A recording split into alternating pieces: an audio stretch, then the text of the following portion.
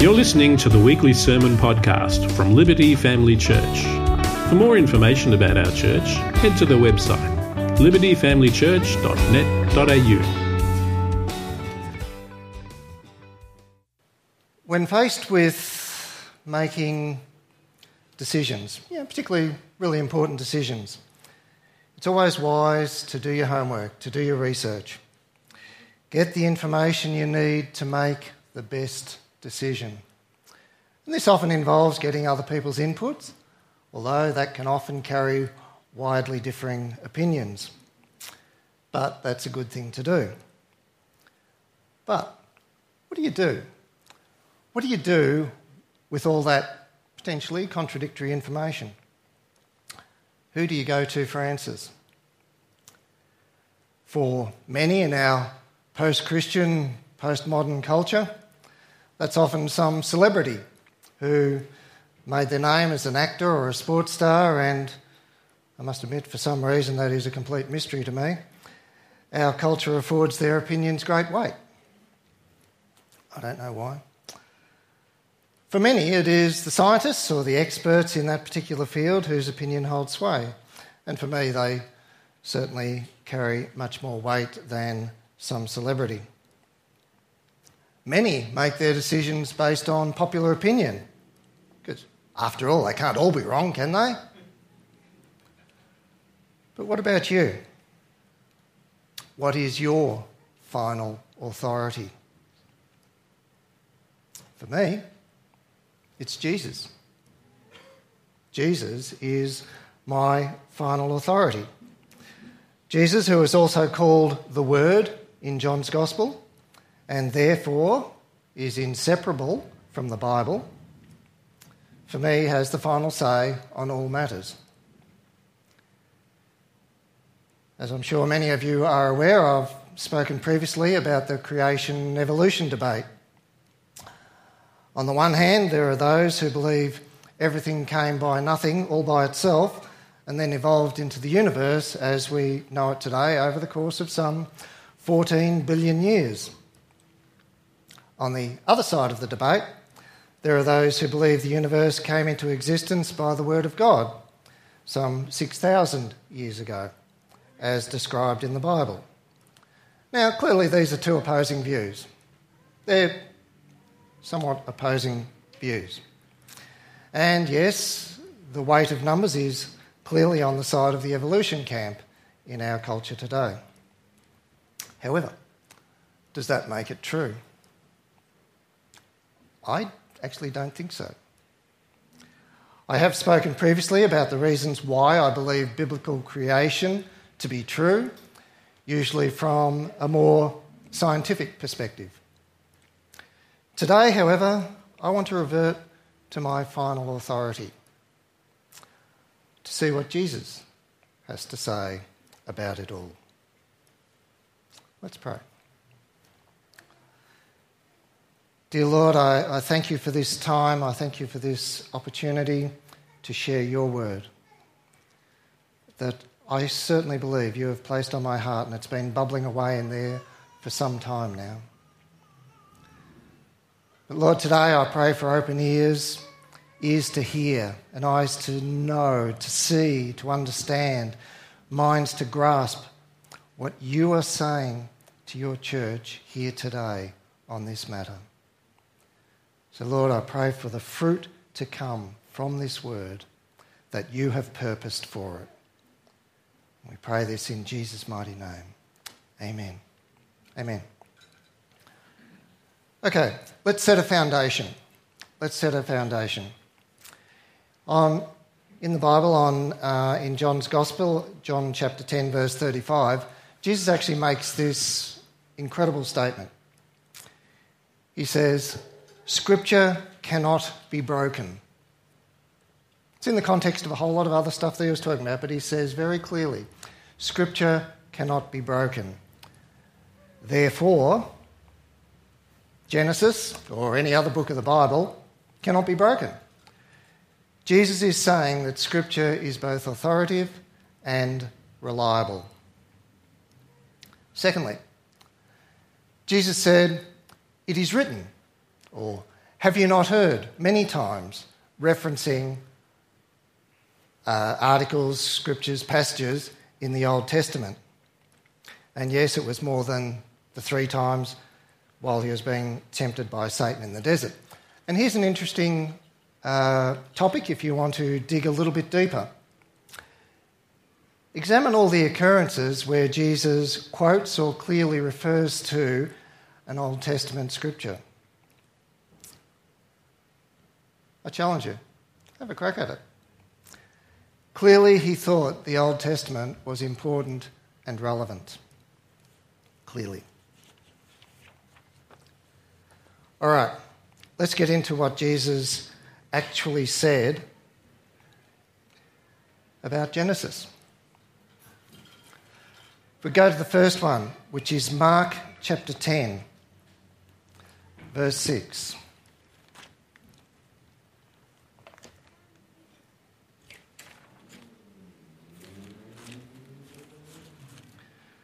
Mark 10, verse 6. But at the beginning of creation, God made them male and female.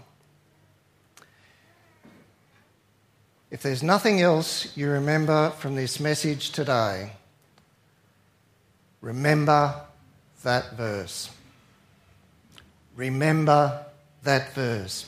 It is what I call a slam dunk verse. It is the smoking gun in this whole discussion.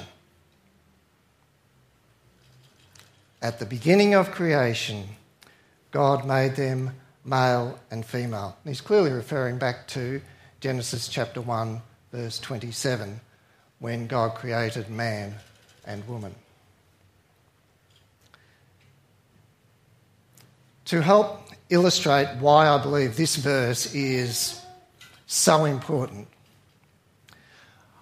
I would ask you to imagine a timeline. A timeline. First of all, the evolutionary timeline. Evolutionists would suggest that the Big Bang occurred 14 billion years ago. With the timeline, if you could imagine 1 metre representing 1 billion years. If present time is represented right here at the edge of the stage, according to that scale, the timeline would stretch back to, and I actually measured it earlier today, stretch back to approximately the sound desk. That would represent 14 billion years with 1 metre representing 1 billion years. Evolutionists would also suggest that first life spontaneously arose some 4 billion years ago. Now, 4 billion years takes us to about the second row of chairs here. Okay, so there was 10 billion years, then life, up to the present day. Evolutionists also suggest that Homo sapien, man, first appeared approximately 1 million years ago. Now, a million years is a long time. 1 million years ago. Yet on that scale, can anyone tell me what 1 million years would be represented by? Any ideas? 1 millimetre. A billion is 1,000 million.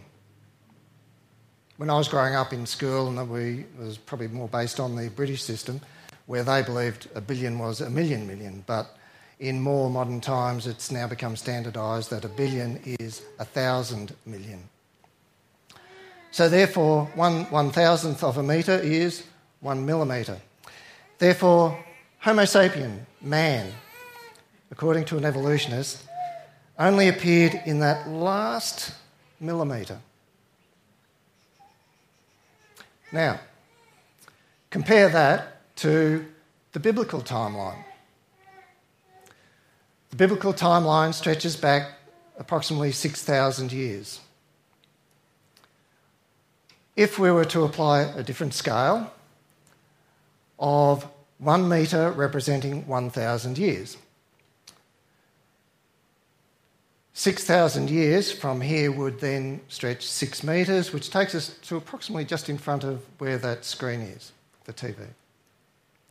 That would be 6 metres. According to the Bible, man was created on day 6.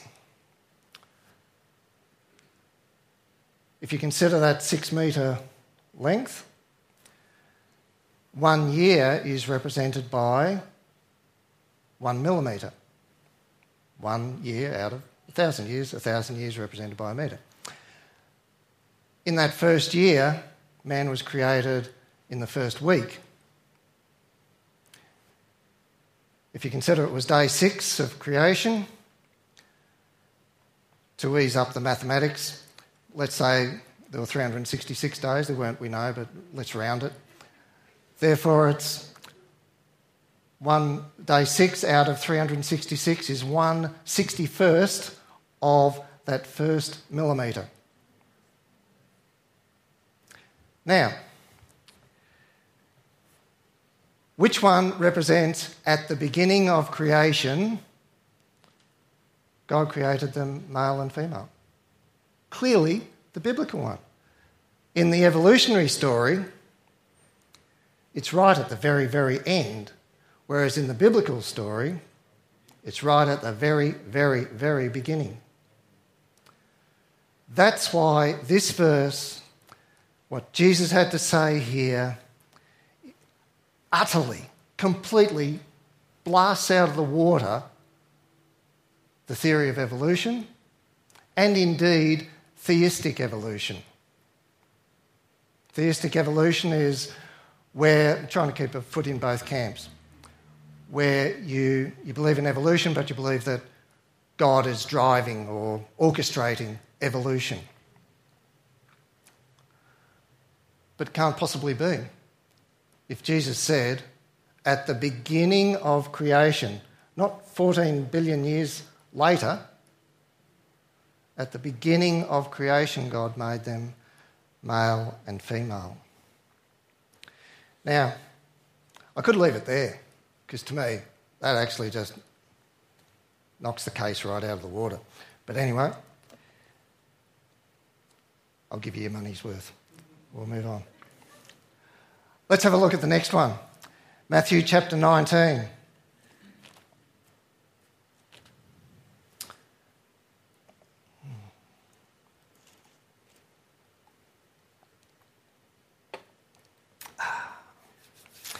Matthew 19, starting at verse 4.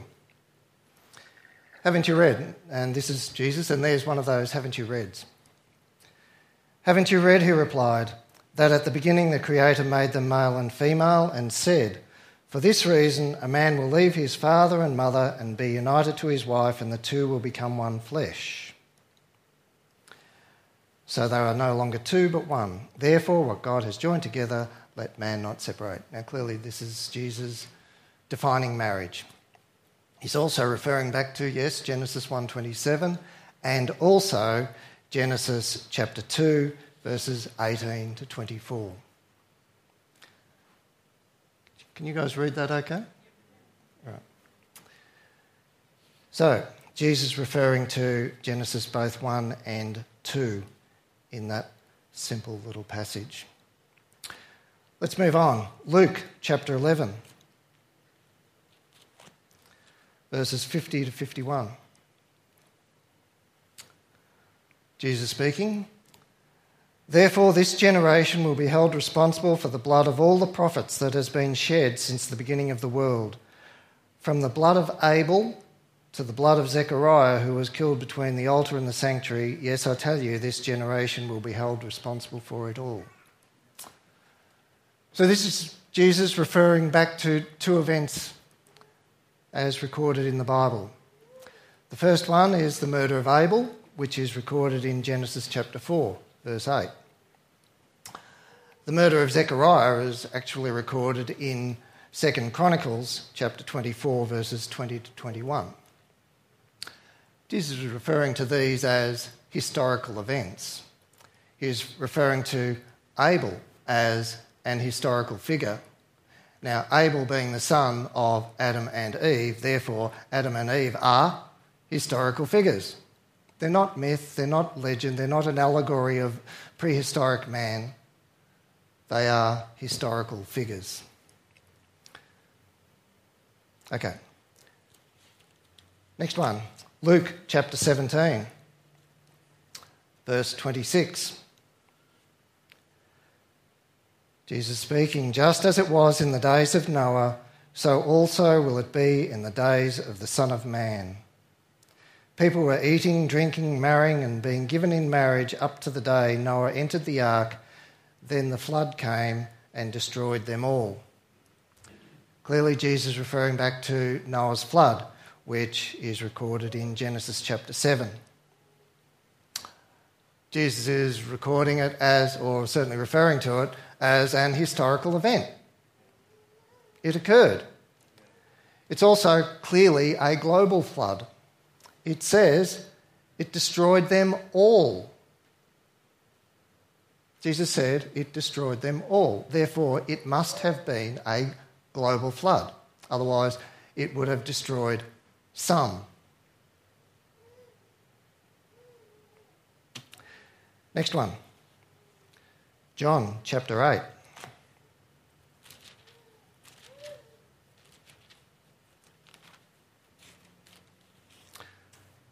John 8:56. John 8, verse 56. Jesus speaking, "Your father Abraham rejoiced at the thought of seeing my day. He saw it and was glad." "You're not yet 50 years old," the Jews said to him, "and you have seen Abraham?" "I tell you the truth," Jesus answered, "before Abraham was born, I am." Jesus referring to that person, historical figure, Abraham, whose life is recorded in Genesis chapters 12 through 25. Jesus didn't think anything other than Abraham as an historical figure. Okay, nearly there. Matthew chapter 10.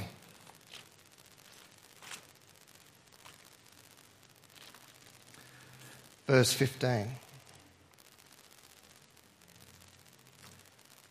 Jesus speaking, "I tell you the truth, it will be more bearable for Sodom and Gomorrah on the day of judgment than for that town." Once again, Jesus referring to the destruction of Sodom and Gomorrah as an historical event. Not some myth, not some legend, but as an historical event. The destruction of which is recorded in Genesis chapter 19, verses 23 to 29. Okay, one now to just round it all off. Matthew chapter 22, verse 40. Jesus speaking after describing the twin commandments of love. Love God, love others. He says this, "All the law and the prophets hang on these two commandments." In that one statement alone, Jesus is describing the whole of the Old Testament. All of the Old Testament as being reliable, as being foundational, as being relevant, including Genesis. Now, I'm very aware that there are many within the church who question the relevance of Genesis to Christian faith and perhaps Christian living. You may have heard the term red letter Christians, those who base their faith purely on the words of Jesus. Well, my response to both those objections is by simply pointing out the extent to which Jesus affirmed the historical account of Genesis. And from my perspective, if Jesus believed it, I believe it. I can easily imagine an objection to this view. Someone might suggest, well, after all, hasn't science proved evolution to be true? After all, Darwin only described his theory. 150 years ago, so Jesus could not possibly have known how historically inaccurate Genesis is. Well, can I just take a breath here and not respond to that nonsense in the manner I might have a couple of years ago? Rather, may I point out who it is you're suggesting was ignorant of history. Let's go to Colossians chapter 1. And this is the Apostle Paul writing about Jesus. He is the image of the invisible God, the firstborn over all creation. For by him all things were created, things in heaven and on earth, visible and invisible, whether thrones or powers or rulers or authorities. All things were created by him and for him. Now, Paul is describing Jesus as the creator of everything. Therefore, if Jesus is affirming the Genesis account, and he's the creator of everything that is recording that creation, isn't that the end of the story? Isn't that it? If Jesus says it, then it is. Now, I'll leave that one there. If you don't like it, take it up with God. Take it up with God. He wrote the Bible. My job as a Christian, as a disciple of Jesus, is to read it, believe it, and live it. Now, in terms of the relevance of Genesis to 21st century Healesville, there's no doubt many topical issues of today are actually addressed in these early chapters of the Bible. And I'll just run through a couple of them very quickly. Firstly, marriage. We touched very briefly on this just before. We saw the vote in Australia just a couple of years ago regarding the institution of marriage in this country. And it was a sad but very predictable outcome, affirming our post-Christian culture. But unless you are aware of what the Bible says about this issue, for example, what Jesus said in Matthew 19:4-6, referring to Genesis 2:18-24, as we looked at earlier, then it is all too easy to just go along with popular opinion. All too easy. And sadly, I believe many did. Now, what about gender identity? There's a topic. Gender identity. We see gender confusion growing in our society, and I predict it will only get worse. Genesis 1:27 says that God created male and female, full stop. There are, sadly, very, very, very rare examples of our fallen world and the genetic load, or if you like, the genetic entropy that exists where individuals are born with characteristics of both male and female. However, I believe the distinction that is attempting to be drawn between a person's sex and their chosen gender is indicative of the confusion that is being deliberately promulgated in our culture. But just to be very clear here, please let me be very clear. Our job as Christians is to love. It is to love. Jesus told us in no uncertain terms to love God and to love others with no qualification on who he meant by others. And that means we're called to love every person, and allow the love of God to bring truth, healing, and redemption where needed. And which, by the way, if you actually stop and think about it, includes all of us. What about sanctity of life? Sanctity of life. Well, for those of you who have heard me talk previously, you know I could really head off track here. But let me give you one statistic that will probably leave you breathless. I got this information from a website called weldermeters.info. More people died from abortion in 2020 than from any other cause. In excess of 42.6 million abortions occurred in 2020 alone. By contrast, some 13 million died from various diseases, 8.7 million from cancer, 1.7 million from HIV/AIDS, and a similar number, 1.8 million, from COVID-19. 42.6 million abortions. This is evil. This is evil. And is reminiscent of the ancient practice of sacrifice of children to the Canaanite god Molech. Genesis 1:27 says, mankind is made in the image of God. Therefore, every life is worthy of respect from conception to the grave. Now, having said that, let me say this, if I can borrow from Bob Hawke. You may recall, loved saying that because it gave him time to have a think about what he was going to say next. I realise that this may raise some painful issues with some people. I'm fully aware of that. Please understand, if you have placed your faith in Jesus, you are forgiven. As Peter was saying earlier, if you have placed your faith in Jesus, you are forgiven. All you have to do is receive his forgiveness.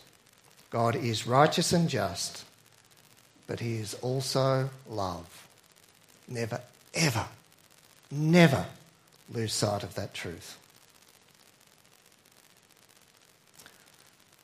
Right, sovereignty of God. Sovereignty of God in this culture where it's very much me and my rights and all those sorts of things. I think this is a very topical issue. But God makes the rules, not us. He defines the consequences of breaking his rules, not us.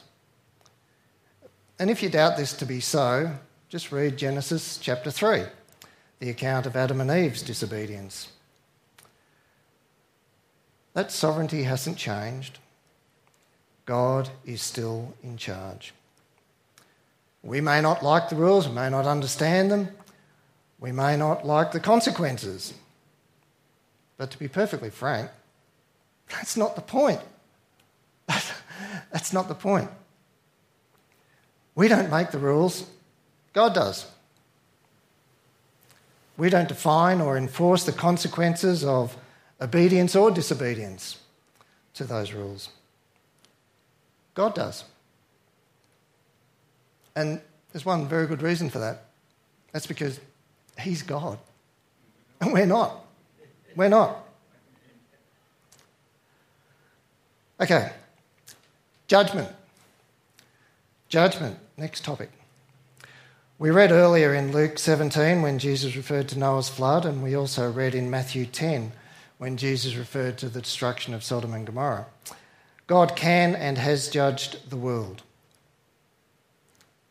Jesus also spoke at length about end times. If you like, you can read Matthew chapter 24, which is a detailed description by Jesus on what the world can expect to occur. Using Noah's flood as a clear example that what God says he will do, he does. He does.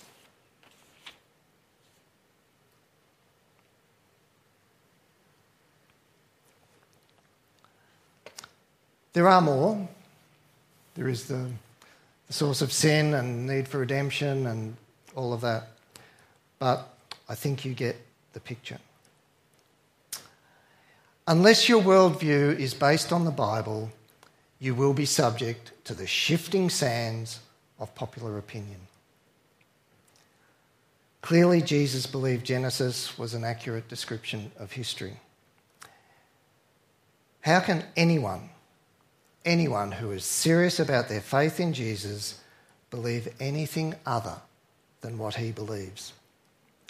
Otherwise, to be perfectly blunt, to describe yourself as a follower of Jesus and yet to believe anything other than what the Bible clearly teaches is to depict Jesus as either a liar or as being ignorant of the truth.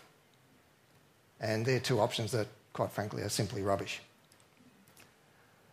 Remember John 10:35, Scripture cannot be broken. Therefore, this principle applies not only to the Gospels, not only to the New Testament, not only to Genesis, but to all 66 books of the Bible. I believe it is time we, the church, got fair dinkum about the Bible, got fair dinkum about the Word of God, if for no other reason than trying to make sense of this crazy world. We all need to read and to study and to meditate on the Word of God. And I do mean the whole counsel of Scripture, the whole counsel of Scripture. We all have our favourite books and passages. We also have those books that we might struggle with, and yes, I put up my hand here. I fully acknowledge reading Leviticus is hard work. That's exactly what I'm talking about. It's hard work. But it's in the Bible.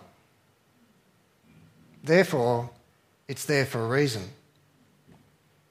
Our job, my job, is to read it and every other book of the Bible and seek understanding as I do so. Can I leave you with a final thought, indeed some homework? I know you love it when I give you some homework. The Word of God. The Word of God. What does that mean? What does that mean to you? The Word of God. What do I do with that? How do I make sense of that? That's your homework for this week. Ponder it, consider it, chew it over. The Word of God. What does it mean? What does it mean to you? I said at the start that Jesus is the Word and is therefore inseparable from the Bible. Jesus clearly believed Genesis to be historically accurate. And to put it very plainly, if you don't believe what Jesus says about Genesis, then why would you believe anything he says? Why would you believe in the virgin birth, the miracles, or even the resurrection of Jesus?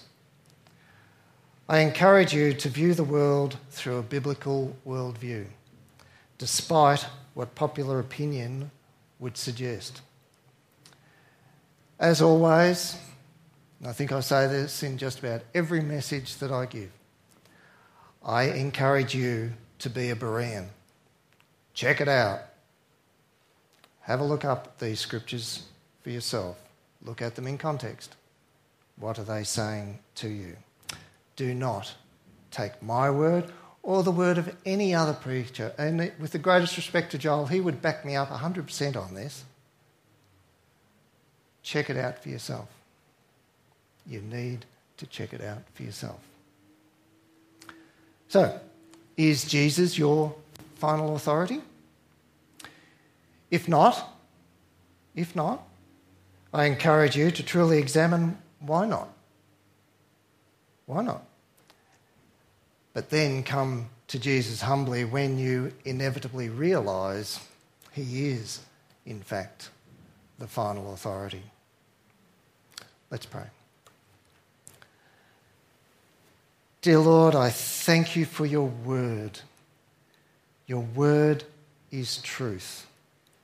your word that you have given to mankind, your word that you have given to us, so that we can learn, we can grow, we can come to know you more and more. Lord, we thank you, and I pray, Lord, that the seeds that have been sown today take root, that they have been planted in fertile ground,